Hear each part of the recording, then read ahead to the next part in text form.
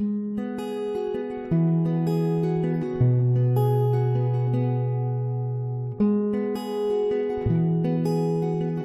Hope Church.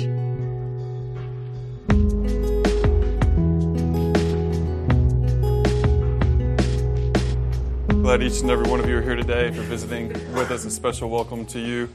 We're going to continue this morning in our study through the Gospel of Luke. We're in Luke chapter 22 this morning, just beginning that chapter, just going straight through the Gospel of Luke, and we're starting to get toward the end of it and the climactic events. So this morning, and we'll start to set the stage, for the end of the book. And it's an important passage, and there's a lot of things in here for us to tackle this morning.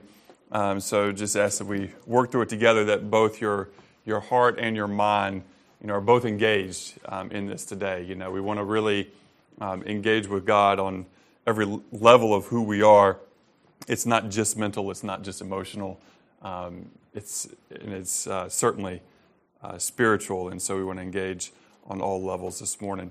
Let's go ahead and pray, and then we'll read some of the verses here and get started. So Heavenly Father, we thank you for the privilege to be here this morning to worship you. We thank you for each person, each family represented. We ask that you would bless them all, Lord. We ask that you would teach us from your word, that you would help us to learn from it and to apply it properly to our lives. Lord, help us to see as you see in these things. Give us understanding, we pray.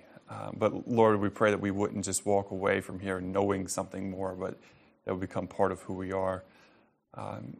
Jesus, we thank you for your words that teach us, and for your life that teaches us, and ultimately for your sacrifice that paid for our sins at the cross. We thank you that so powerful the grave could not hold you. And Lord, we are thankful that salvation is found in your name. Lord, we pray for those in our church family who can't be here today for one reason or another. We ask that they would know your love and our love this morning for them, and we ask that you would bless them this morning. In your name, Jesus, we pray. Amen. So Luke chapter 22, let's begin. We'll read the first 6 verses. It says, "Now the feast of unleavened bread drew near, which is called the Passover. And the chief priests and the scribes were seeking how to put him," that's Jesus, "to death, for they feared the people. Then Satan entered into Judas called Iscariot, who was a number of the 12. He went away and conferred with the chief priests and officers how he might betray him to them. And they were glad and agreed to give him money. So he consented and sought an opportunity to betray him, to betray to them in the absence of a crowd." And so what we see here, for a while now, the chief priests, the chief rulers of Israel have been looking for an opportunity to kill Jesus, and they haven't been able to find that opportunity, and they've been fearful of the people because many of the people, were following Jesus and wanted to hear what Jesus had to say and wanted to see his, miracles, and so they, the leaders were afraid that if they, killed Jesus in front of the people, that the people would then turn on them. And so they had, this idea to wait and kind of to bide their time. And they were going to wait until the Passover was all done, because in the time of the Passover, most of the nation would come to, Jerusalem, to worship.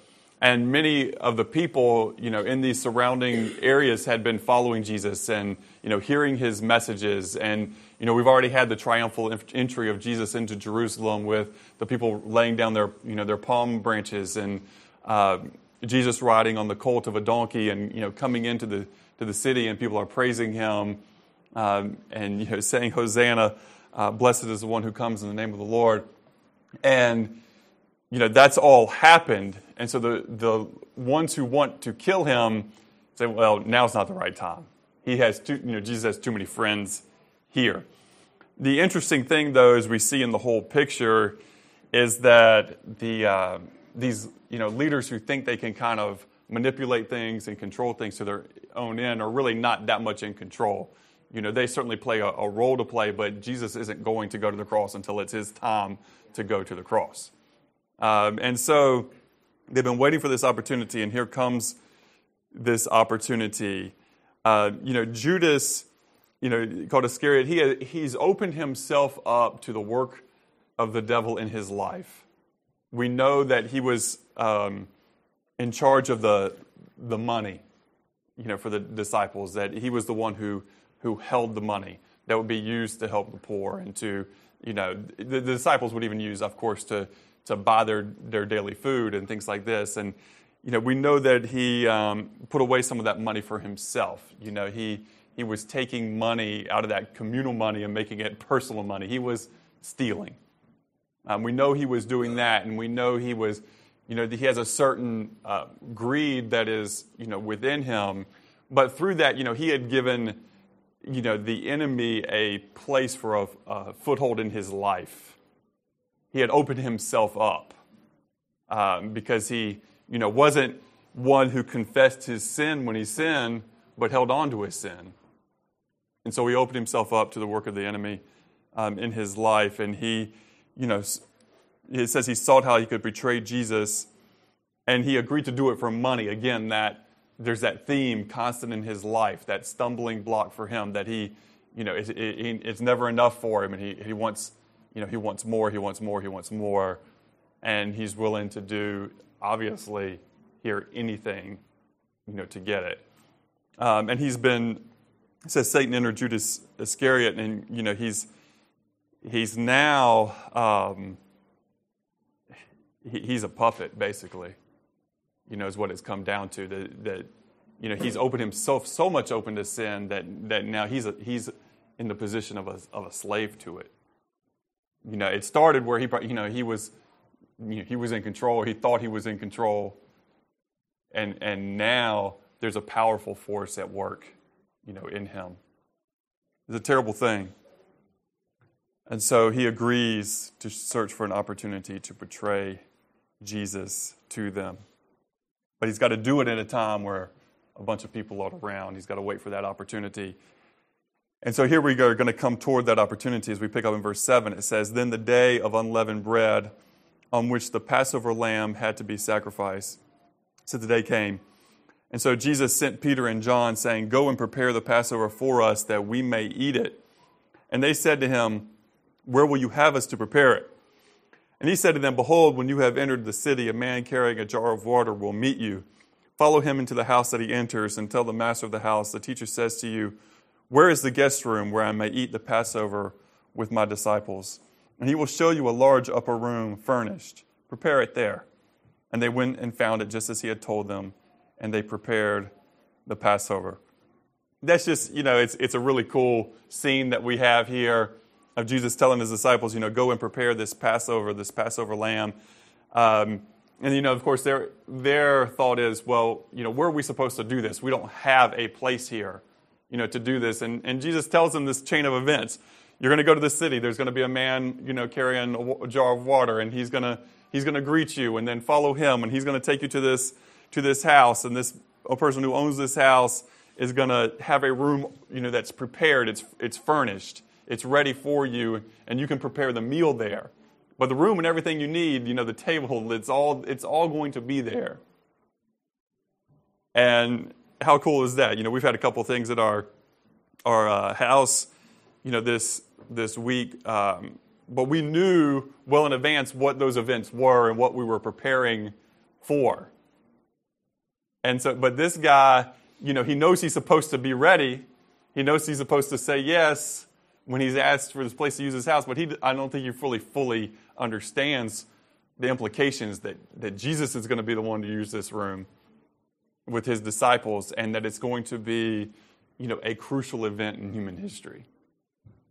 It's unlikely that he understands all the implications about what he's to do, but, I want us to learn something from this person who was obedient. The Lord obviously had, worked and prompted in his heart to be ready for something, even if we didn't know what that something was fully.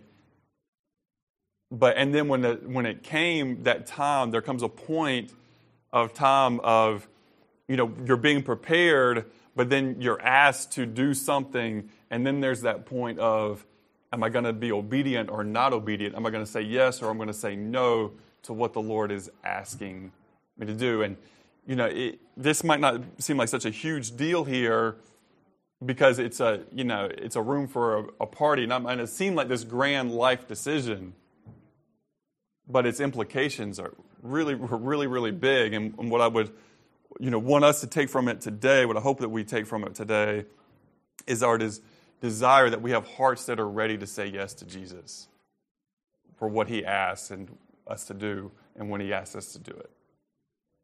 And that's certainly not, always easy. So I want to tackle just a couple of things here before we go any further. And one of them is this question of, what is the Passover? Because you might be here this morning, we've said this word Passover a couple of times, and it might be in your mind, what is that? Why is this important? What are they doing? How did this all start? And so if you go back into the Old Testament, if you go back even to the book of Genesis, and you have Abraham, Isaac, and Jacob, and then Jacob, has his sons, and you have, these 12, sons, and one, Joseph, is betrayed by the others, and he's sent down into Egypt. But really, that was, God was at work in that bad circumstance, and he was, using that to save the lives of many people, because there was going to be a great famine that would come. And Joseph, it's really interesting, his life and his story, he suffers greatly. He suffers greatly in that he's, sold into slavery, in that he's, falsely accused of a crime that he didn't commit, and he's thrown into prison. But yet, ultimately, in his faithfulness and his obedience to God, he ends up being second in all the land of Egypt, just below the Pharaoh of the time. And he's able to prepare for this, coming disaster. And where there's not food in the surrounding areas, there is food in Egypt. And so his brothers and his father and his, those families end up living, in Egypt. But after Joseph is gone and some time has passed, and the future Pharaoh does not remember what Joseph had done for the nation of Egypt, these Hebrews end up being slaves. And for 400 years, they're in bondage, they're in slavery, and they're constantly oppressed in this relationship. It's a relationship that's not working very well for them because it's an oppressive relationship. And they cry out to God for deliverance. And ultimately, God uses Moses to, bring the people out of Egypt.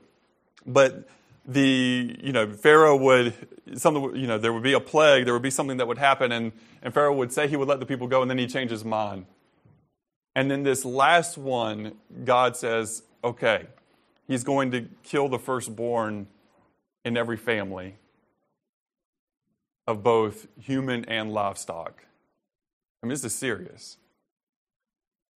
But he's going to pass over every home where they have sacrificed with the Passover lamb, and they have taken its blood and they put it on the outside of the door, on the post, and on the top. And that's going to be a sign that, the judgment is going to pass over and not give judgment to that house. There's going to be protection. And so it happens here.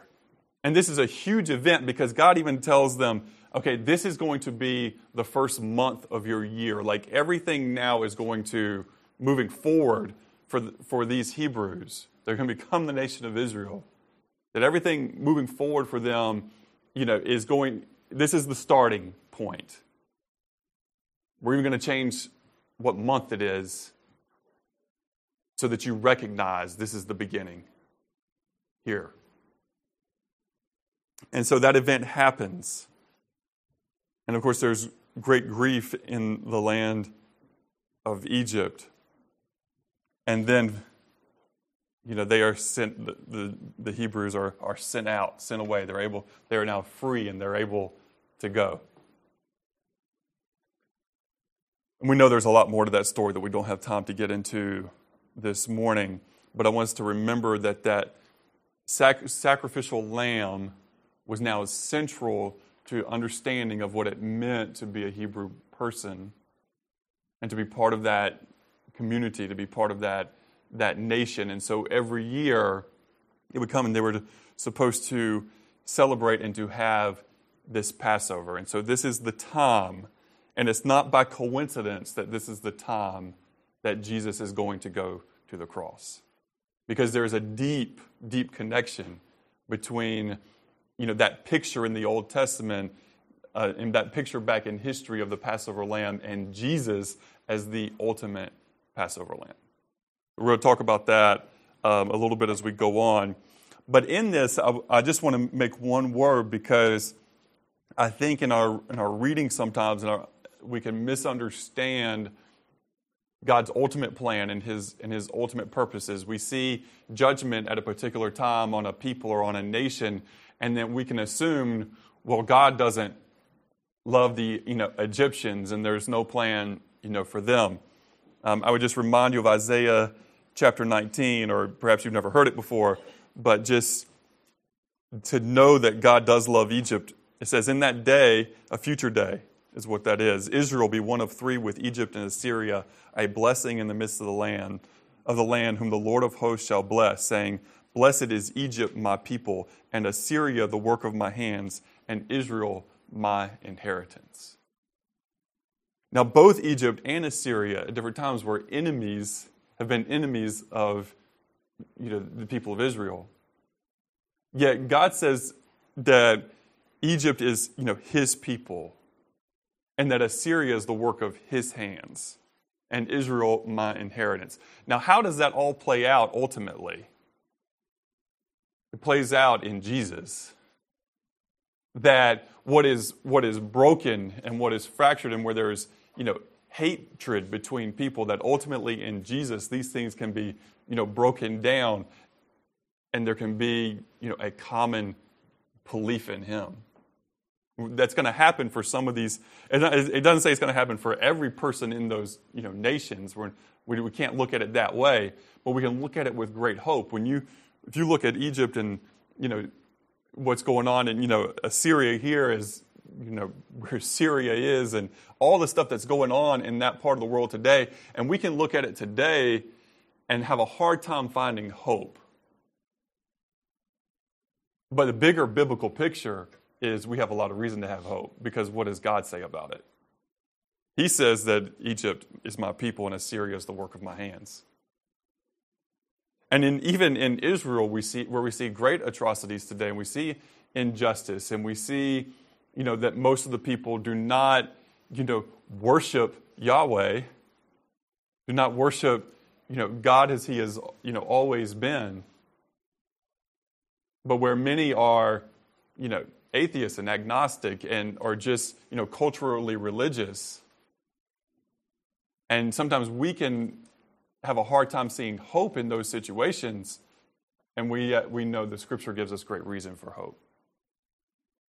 But our hope is ultimately in the Passover Lamb, Jesus Christ himself, the ultimate Passover Lamb.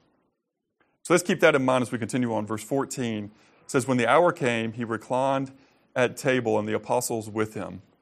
And he said to them, I have earnestly desired to eat this Passover with you before I suffer. For I tell you, I will not eat it until it is fulfilled in the kingdom of God. And he took a cup, and when he had given thanks, he said, take this and divide it among yourselves. For I tell you, from now on, I will not drink of the fruit of the vine until the kingdom of God comes. And he took bread, and when he had given thanks, he broke it and gave it to them, saying, this is my body, which is given for you. Do this in remembrance of me. And likewise the cup, after they had eaten, saying, the cup that is poured out for you is the new covenant in my blood. We'll stop there for a moment and just kind of set this scene. So they're up in they're in this upper room. It says they're reclined at the table and the apostles with him. Now, you all know famous painting of the Last Supper, and it's nice that they all got on one side of it and posed, and everything. Of course, that didn't happen. But that picture because you've seen it so many times, can end up become reality, even though it's just a misperception of what the scene actually looks like. They're actually not sitting in chairs like we have chairs. It says here, if you read the text though, and you go by what the text says, they're reclined at the table, and so the table would be a low table. Oftentimes there were pillows to kind of support you, and people are reclining toward this, table where, the food is. But it's a very different eating style than our, Western way, where we have a table, at a greater height, and we slide our chair underneath it, and we all sit there, with our forks and spoons and knives and everything. Like, that's not what's going on here. And it's not super important, but I do think, it is important for us to understand the culture of Jesus' day and to see, how people did things, because what I would want us to be careful of is that, we have a tendency to read the Scripture through a lens. We tend to see it through an individualistic lens, a materialistic lens, a Western lens. We tend to see it through the culture, our own culture, and our own experiences. And what we have to learn to do is, when we sit down with our Bibles, is to kind of take our glasses off, okay, and set them to the side. And that's difficult, and I admit we're kind of limited in our ability to do that, but as best we can, we have to set those aside, and we have to put on a different set of glasses, so we can actually see 2020 here, through the culture, and language, and just the way things were done, in that day. And so when we come at it, it's helpful, because just even slowing down as you read and recognizing he reclined at the table, go, wait a second, that's a different mental picture than the picture that's in my mind from the painting I've grown up seeing. And so it kind of resets and reorients, and you go, okay, well, why is that important? Why does that matter? Because, you can argue, okay, that's just, isn't it kind of nitpicky? Does it matter if he was reclined or if he's sitting there? In that sense, yeah, it doesn't so much, quote unquote, matter theologically. But the issue is that we tend to read our perspective and our culture and all these things into all of the Scripture, and that's where we end up with problems. That's where it causes us, difficulties. Because we may have our idea, just to use one example, our individualism affects us so much more than we even think it does, because that's kind of just driven, down our throats all the time. And yes, being an individual is important, and we don't just throw out being an individual, but we have such a hard time reading the Scripture in the communal aspect of it when it comes to the church and the life of the church. And that gets betrayed, and we all basically betray it even in our vocabulary, our language that we use. We say things like, "Are you going to church this Sunday?" Well, what does that mean? What does that even mean? Are you going to church this Sunday? When actually, so what we've defined it as, again through our Western lens, is that church is a place that you go to have this experience on a Sunday morning or Sunday evening, and then you leave that place and you're no longer at church, you're separate. But when you read the Scripture, we are the body of Christ. We, are the church. We meet together as the church. So, it's just, we need to be careful as we read the Scripture to take the time to understand what perspective and what biases we're bringing to the table, and try to lay those down as best we can. Okay. Off of that. Now, back to this Passover. If you read in Exodus 12, you can read all about the Passover, the original Passover, and what they were instructed to do and how they were instructed to do it. The interesting thing there is that you won't actually find a cup taken there in Exodus chapter 12.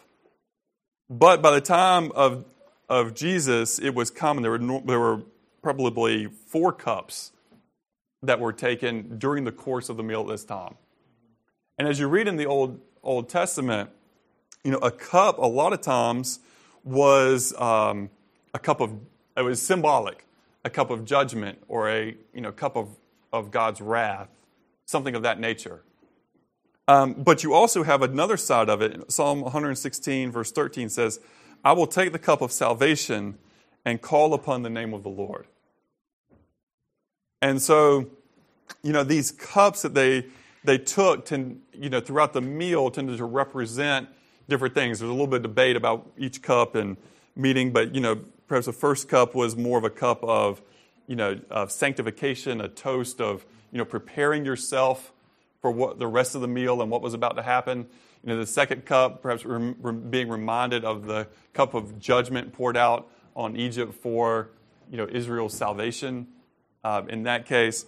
And so there's these different cups that he takes. What's significant here is that Jesus is going to give the cup ultimate meaning.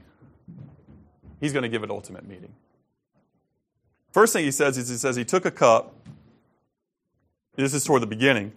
And when he had given thanks, he said, take this and divide it among yourselves. For I tell you that now on I will not drink of the fruit of the vine until the kingdom of God comes.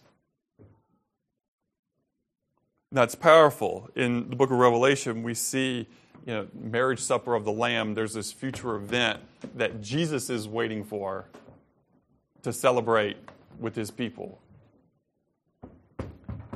And so Jesus is waiting for that. Now, later on, it says he took bread. When given thanks, he broke it and gave it to them, saying, this is my body, which is given for you. Do this in remembrance of me. And likewise, the cup after they had eaten, saying, this cup that is poured out for you is the new covenant in my blood. So here we have the bread that he takes. He breaks it. And he gives it to him saying, this is my body which is given for you. Do this in remembrance of me. And likewise the cup. And so basically it says there's a connection there in that remembrance. We have the bread and we have the cup. After they had eaten, saying, this cup that is poured out for you is the new covenant in my blood. So this last cup that that we see here recorded in Luke is the cup of the table that we have before us today. Those are the same, synonymous. And it's a cup of the new covenant. Jesus says that it's in his blood. What does this mean? It means that Jesus is the mediator of the new covenant. The new covenant makes the old covenant obsolete. We see this written about in the book of Hebrews. But the old covenant was based on the law given by God through Moses. It's important, it served a purpose, and it still serves a purpose today. Because the law given by God through Moses shows us that we're all sinners and that we're not capable of meeting God's standards. It's really the ultimate purpose of the law, is to show us that we're all guilty. We're all shown to be selfish. We're all shown to be liars, thieves, given to worship of idols, covetous. And you might say, well, I haven't broken that part of the law. I haven't broken the adultery part of the law, or I haven't broken the thief, I haven't ever stolen anything. I haven't broken that part of the law. Well, in saying what part of the law you haven't broken, you are in fact acknowledging that you are a lawbreaker. You're acknowledging that you've broken something in the law. And that's really, it sounds harsh, but sometimes people are like, well, I haven't done anything so bad. It's like, well, have you ever stolen anything? Well, yeah, when I was a kid, I took this, or when I was a teenager, I took that. Okay, what do we call a person who stole something? A thief. Well, you're a thief. Have you ever told a lie? Well, yeah. What do you call somebody who tells a lie? A liar. Okay, so we've already established you're a thief and a liar. Would you like to continue? I mean, that's just the reality of it. We don't like to be so blunt. But that's what the law is blunt. The law is blunt, and it just tells all of us that we're guilty. And a lot of times, and that's not a popular message in our culture and in our time. Because what we want to have in our culture and our time, and is, that lens that we talked about, that people want to see, the Bible through, they want to start with, we're all good, and kind of go from there. And that's a wrong cultural starting point. We're not all good. We're all guilty. That's the biblical starting point. If we're all guilty. And the law proves that we're all guilty, that we're liars and we're thieves. And I'm not pointing at you this morning saying you're a liar and you're a thief. Pointing at myself and a liar and a thief. Because it doesn't really do any good. If for a person who's not a believer in Jesus, it doesn't do that much good for somebody to point to them and say, well, you're a liar and a thief. It's only meaningful when the person points at themselves and says, yeah, I'm a liar and I'm a thief. At that point, it actually makes a difference.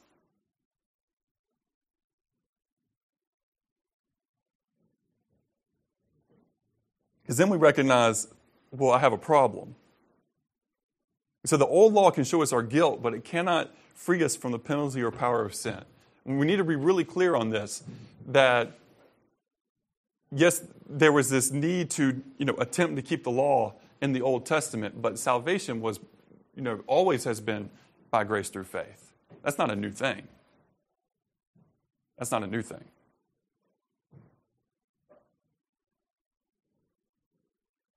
Abraham believed God, and it was accounted to him for righteousness.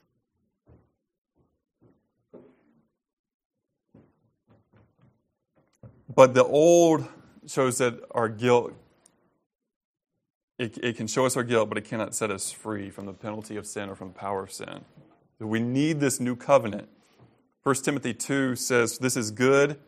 Talking about, the context there is that we would be praying and that we would lead peaceful, quiet lives. And it says, this is good and pleases God our Savior, who wants everyone to be saved and to understand the truth. For there is one God and one mediator who can reconcile God and humanity, the man Christ Jesus. He gave his life to purchase freedom for everyone. This is the message God gave to the world at just the right time. And I have been chosen as a preacher and apostle to teach the Gentiles this message about faith and truth. I am not exaggerating, just telling the truth. We get that? Paul says, there's one God and there's one mediator. Ultimately there's one mediator of this new covenant, and it's Jesus himself, and it's found in his blood. He's the one who can reconcile God and humanity. That God's desire is for people to be saved. That the Apostle Paul was given this message to teach it to the Gentiles. Well, this morning I'm a Gentile. I needed this message about faith and about truth. And we all need this message, Jew or Gentile, of this message of faith and truth. This ultimately goes back and fulfills the prophecy of John the Baptist about Jesus. In John chapter 1, verse 29, it says that the next day John saw Jesus coming toward him and said, "Behold, the Lamb of God who takes away the sin of the world." Jesus is the Lamb of God who takes away the sin of the world.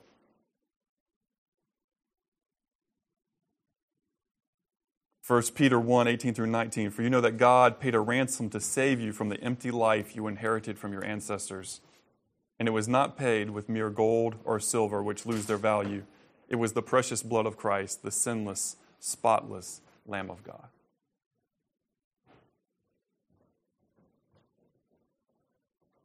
Continue on in the chapter. It says, "Behold, the hand of him who betrays me is with me on the table.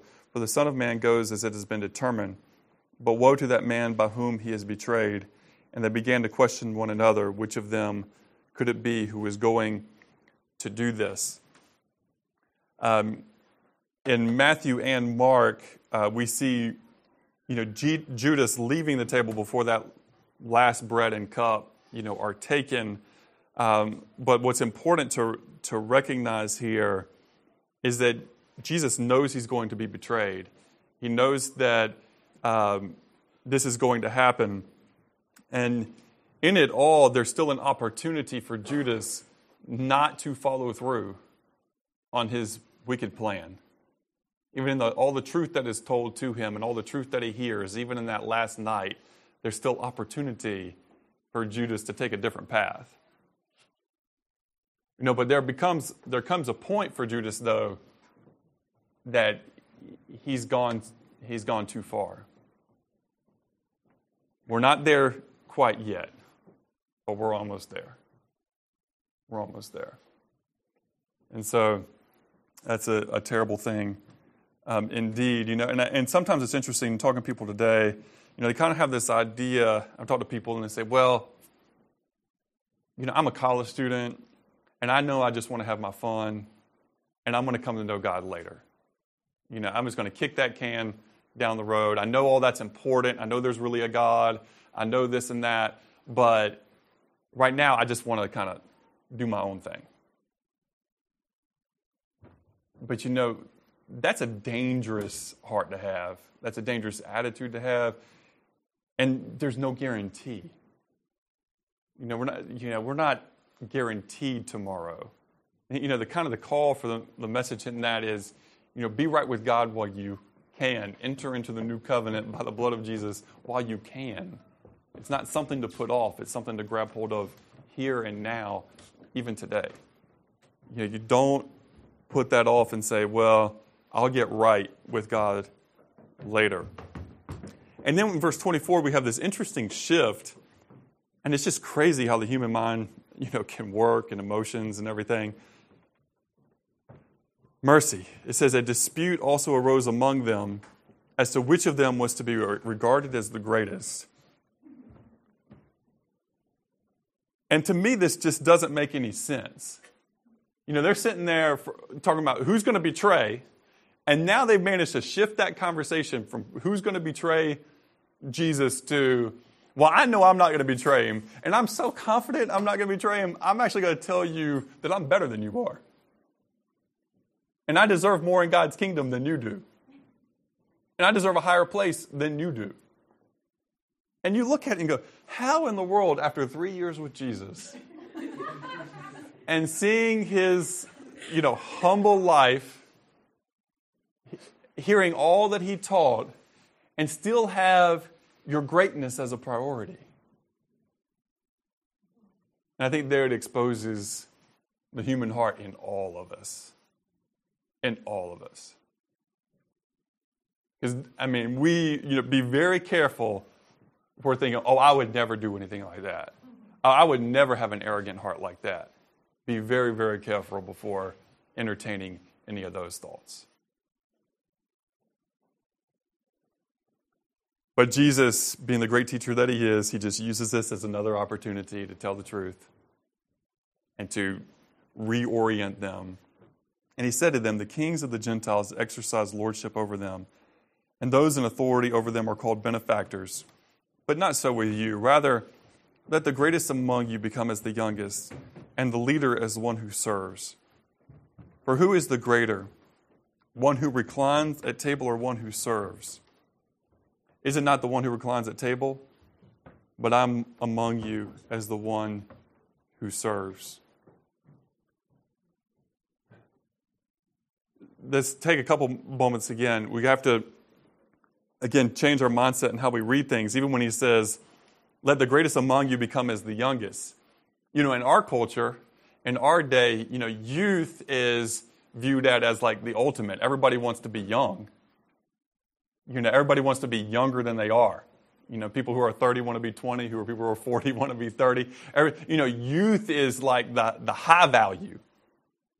But in this culture, being older and having wisdom and having some gray hair shows that you have some wisdom, you have some life experience, you have the seat of honor. In our society, once a person hits a certain age, it's kind of like, ooh, Don't need to listen to them anymore. Just kind of kick that person to the curb.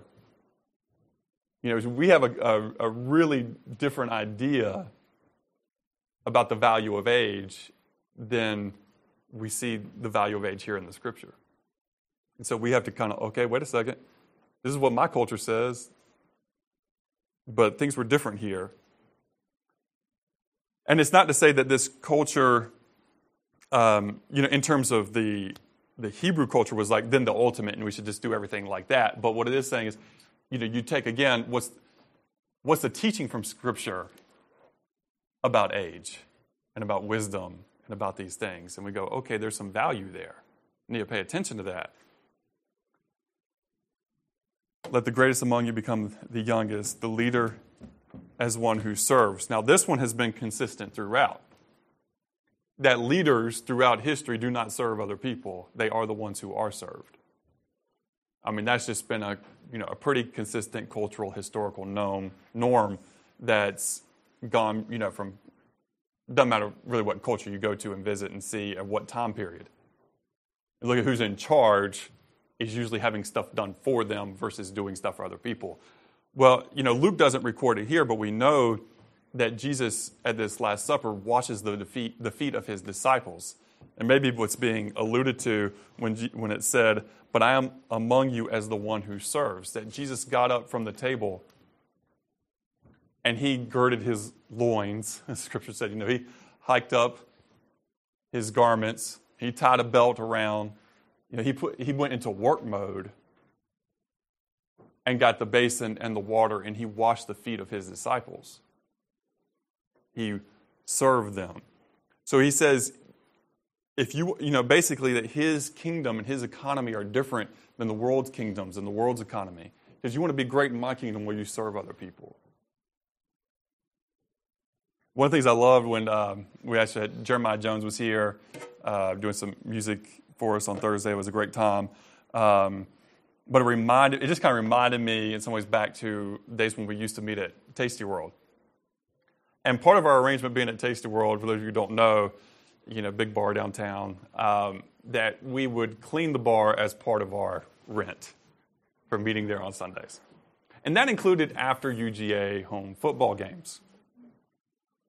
Going there on a Sunday morning after a Saturday football game day. Cleaning all the floors, mopping all the floors, wiping down all the tables, but the best and funnest of it all, the bathrooms. And both floors of bathrooms. We're talking 4 big bathrooms. Every Sunday for a long, long time. Now, one of the awesome things about that, oh my goodness, I'm sorry about that. Let me pick that back up.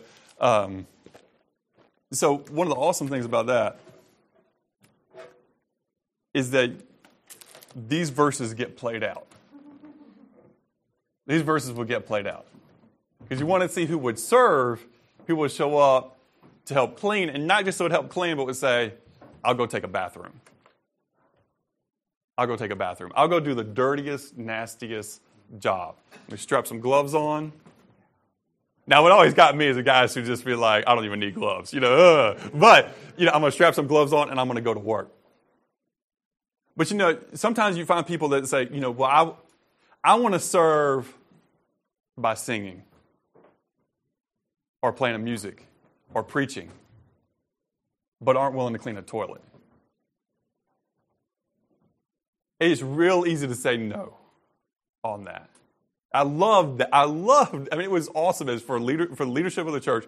It was awesome to have those bathrooms there. Because you knew real quick whether somebody really wanted to serve others, whether they were humble, whether they were willing to get their hands dirty. And that's a heart check.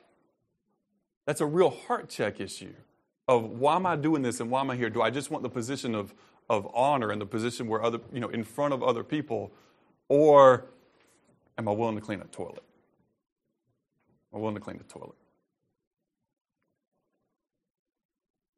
Long before Greg was an elder in this church, he cleaned I mean, it's in the thousands of times. He got in front of a toilet and cleaned it. Thousands. Another guy, most of you don't know Adam Hoover, lives in Augusta now. He's a doctor. Always there. Always cleaning those toilets. Man, it's like, yeah. I trust those guys with anything. Anything. Because I didn't think they were too good for that. And I'm just telling you, if you need, our toilets, they are clean. I mean, it's hardly like nothing. My parents clean them, every week before, we come here. But sometimes if you need just to put yourself in the right mind, it doesn't even have to be that dirty. Just go get the toilet brush, go up there, and just get to work. And just so you just know when, whatever it takes. And we've done this. It's been a long time since we've done this. But, we walk around downtown to other businesses and just walk in with our caddies and say, can we clean your toilet today? Just to share the love of Jesus with them. Just to have an opportunity to say, we're here to serve you. And sometimes I think we can, I don't want us in that regard to ever lose our roots as a church. That we are, as a church, that part of our DNA is that we're willing to get our hands dirty to serve other people. And it doesn't matter what position you're in now, you're not too grand to go clean a toilet. One of my favorite stories, I've got a friend out in Hawaii. His name is Elwin Ahu. You can look him up. So I'm not making the story up. This is reality. He had been a successful lawyer. He became a judge. So he's a judge in Hawaii. And his professional life, he's just doing fantastic. His personal life, though, is a train wreck. He and his wife get divorced. He's got a fractured relationship with his son. And he's sitting there. He's driving, his really nice car. And he lives in paradise, right? Lives in Hawaii. And he's sitting there going, how is everything in my life seem to be so good except for the personal stuff that I just can't seem to get a handle on? And one day a friend of his hands him this tape and says, I want you to listen to this tape. It's this guy, Wayne Cordero. He's a preacher that I know of our church. I just want you to listen to it. So he listens to it. He's like, that's interesting. So he decides to go, one Sunday, and he's there. And he gets like halfway through the message, and he's just like, man, this is ridiculous. This isn't anything for me.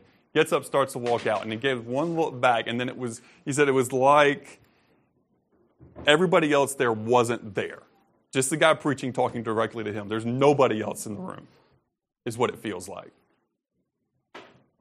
And after that, there on the spot, he surrenders his life to Jesus. He says, I'm yours. Well, he's a judge. What is the first thing he starts doing in that church? Cleaning bathrooms. He didn't want anybody there to know he was a judge. Yeah, and now, he gets to, he's a preacher, and he's using the gifts that God has given him. He left being a judge, to serve in the church. Because that's what God had called him to do. God doesn't call everybody to leave what they're doing, when they come to believe in him. But that's what God called him to do. But the leadership of that church knew that he could be trusted. Because even though he had that high position and was looked at as a powerful, person in the community, the fact that he's willing to clean a toilet, and that's where he wants to start serving, again, shows his heart. And so the call for us is not to desire the high place. The call for us is desire to serve. That's the desire. But it's so easy for any one of us, myself included, to get it twisted to then where we go, well, I don't have time for that. And that's, as a follower of Jesus, do we think anything's below, quote unquote, our pay grade? There's nothing that we shouldn't be willing to do if it's what Jesus is asking us to do, or if it's in service of other people. We have to have it it's in our DNA as a church, but it has to continue on as a DNA in our church that we are people who serve others. We are people who serve others. But then Jesus says to them, and we're concluding here, he says, "You are those who stayed with me in my trials, and I assigned to you, as my Father assigned to me, a kingdom, that you may eat and drink at my table in my kingdom and sit on thrones, judging the 12 tribes of Israel." And so what Jesus is saying to them, and it is really key and important, it's like, you guys have served. You guys have been through the trials. You have done this, but that's the position you're to have and to maintain. There's a future where they are going to have a place.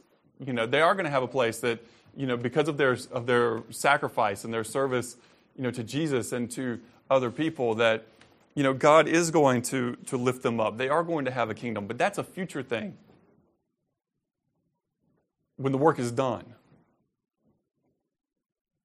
But here, now, he needs to remind them, you go serve, because when Jesus leaves, those disciples are going to be there, and they're going to be the ones who ultimately, start the church and go and make disciples of all the people groups. They're the ones who get that ball rolling, get that started, and a number of them are going to die for their faith. Another of them are going to, they're going to sacrifice everything. They're going to be servants ultimately in the way that Jesus was a servant to death. And so he's preparing them as like, that's a future thing. And yeah, you can look forward to that. But here, now, I'm among you as the one who serves. Jesus is telling them to follow his example. To follow his example. And ultimately, we see that they do. After the cross, after the resurrection, they do finally get it. And it's not that they don't make any mistakes along the way. Certainly they do. But they're ultimately changed people in their perspective, and their attitude, and their purpose in life. They get it. Well, the question for us today, basically two things. One is Jesus your mediator? Is he your Savior? Is he the only one you are trusting in? That you put yourself down and say, I'm not trusting in myself anymore. I'm not trusting myself anymore, but I'm trusting you, Jesus, and what you've done for me at the cross. That you put yourself aside. And you say, Jesus is the one who is my Savior. I'm not my own Savior. I can't be. I'm guilty. So maybe this morning that's what you need to do. Maybe you're already a follower of Jesus, but things have gotten a little bit twisted. And you think that leading is not serving. And that our minds have to get, and hearts have to get changed and reoriented, just like these disciples, is that we are here to serve others. And so we have to have a change of perspective, and we have to go to the Lord and say, Lord, I'm sorry, and nothing is too small for me. And I'm willing to clean toilets. And give me the heart of a person who's always willing to clean the toilet. Give me the heart of a person who's always willing to do that for other people.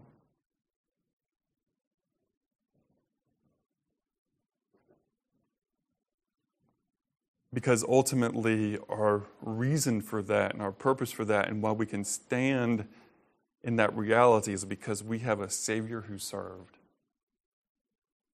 Who came not to be served, but to serve others and to give his life as a ransom for many. And as we take that bread and that cup this morning, we remember, as Revelation 5:12 tells us, worthy is the Lamb who was slain to receive power and riches and wisdom and strength and honor and glory and blessing. So we take that this morning and we say, ultimately our call with that is, Jesus, you are the Lamb who is worthy. You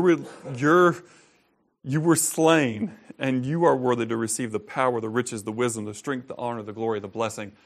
I deserve nothing. I'm here to praise you and to worship you. I'm here to praise you. I'm here to worship you. That's my purpose in being here today, is to lift your name on high. To worship means to ascribe worth, to give worth to. And that's why we come, is to worship, to ascribe worth to the Lamb who was slain for us. And we remember the sacrifice and the price that was paid. And so, as the Scripture instructs us to, before we take it, we ask God to cleanse our hearts, to renew us. We lay our sins down before Him. We try to keep short. That's one of the reasons we have it every week, is to keep a short accounts with God. Although we have those every day. But at least if you're here on a week-to-week basis, you're confronted with the reality of the cross, the reality of the sacrifice of Jesus.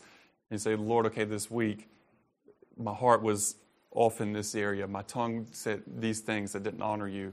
My actions, whatever it was, and you lay it down. You say, Lord, I'm sorry. You're cleansed. You're forgiven. And then you remember, you take, the bread and the cup. And ultimately, we see throughout the New Testament and, on, it's like everything changes. Remember, as these disciples of Jesus, as, sincere, followers of the law of Moses, had kept the Sabbath day their whole lives, which meant they met together on Saturday.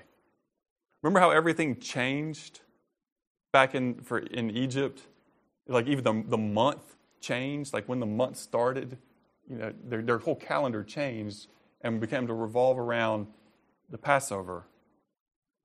In a similar way, our week changed, because Jesus rose from the dead on the first day of the week, Sunday, or our Sunday. First day of the week, He rose from the dead.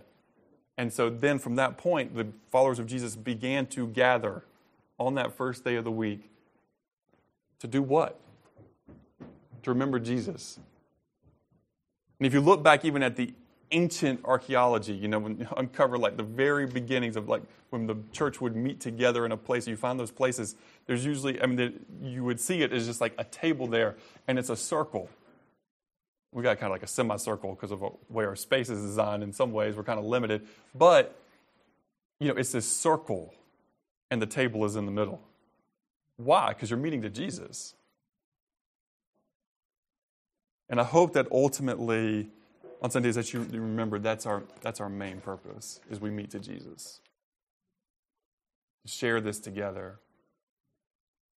As we take that bread, it shows that you're part of the body. We're one body in Jesus. It shows your communal attachment. Let's pray. Heavenly Father, we just come to you now. We thank you, Lord, for your goodness to us. Lord, for your grace in our lives. Lord, forgive us, forgive me for every time I want to be a king and I don't want to be a servant.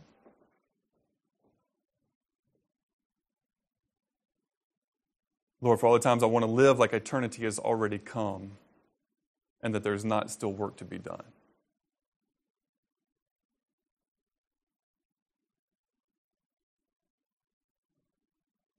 But Lord, we know you are here and now, and it's your Father's good pleasure to give us the kingdom.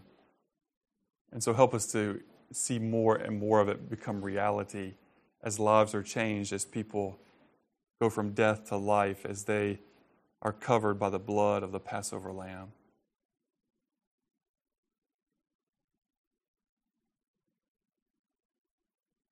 Jesus, you created or instituted a new covenant through your blood shed for us at the cross, and we are thankful this morning that as we take that bread and we take that cup, that your work, you finished it at the cross.